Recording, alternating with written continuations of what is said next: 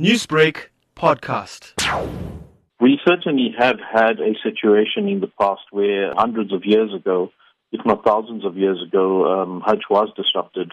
Going back to the year 930, then in the year 1029. So there's many occasions upon which Hajj was actually suspended or decreased consideration of certain happenings around the Arab Peninsula in history. This would not be an unprecedented time. There has been precedents in the past before. So, Mr. Essop, what is the current status of Hajj proceeding for this year? That is a question that the Saudi authorities actually need to answer. We are also waiting for information from them with regards to whether Hajj is going to go forward or not.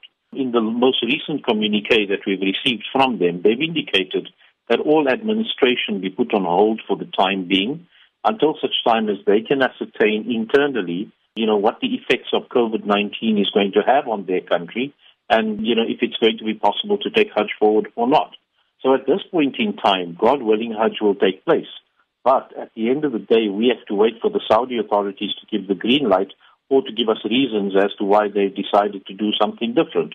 From a local point of view, South African Hajj and Umrah Council has been able to release accreditations for this year as early as the 9th of January. We are ready insofar as that is concerned.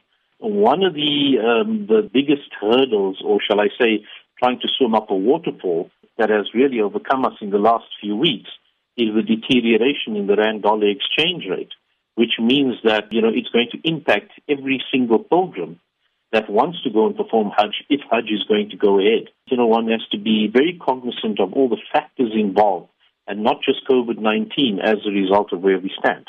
Newsbreak, Lotus FM, powered by SABC News.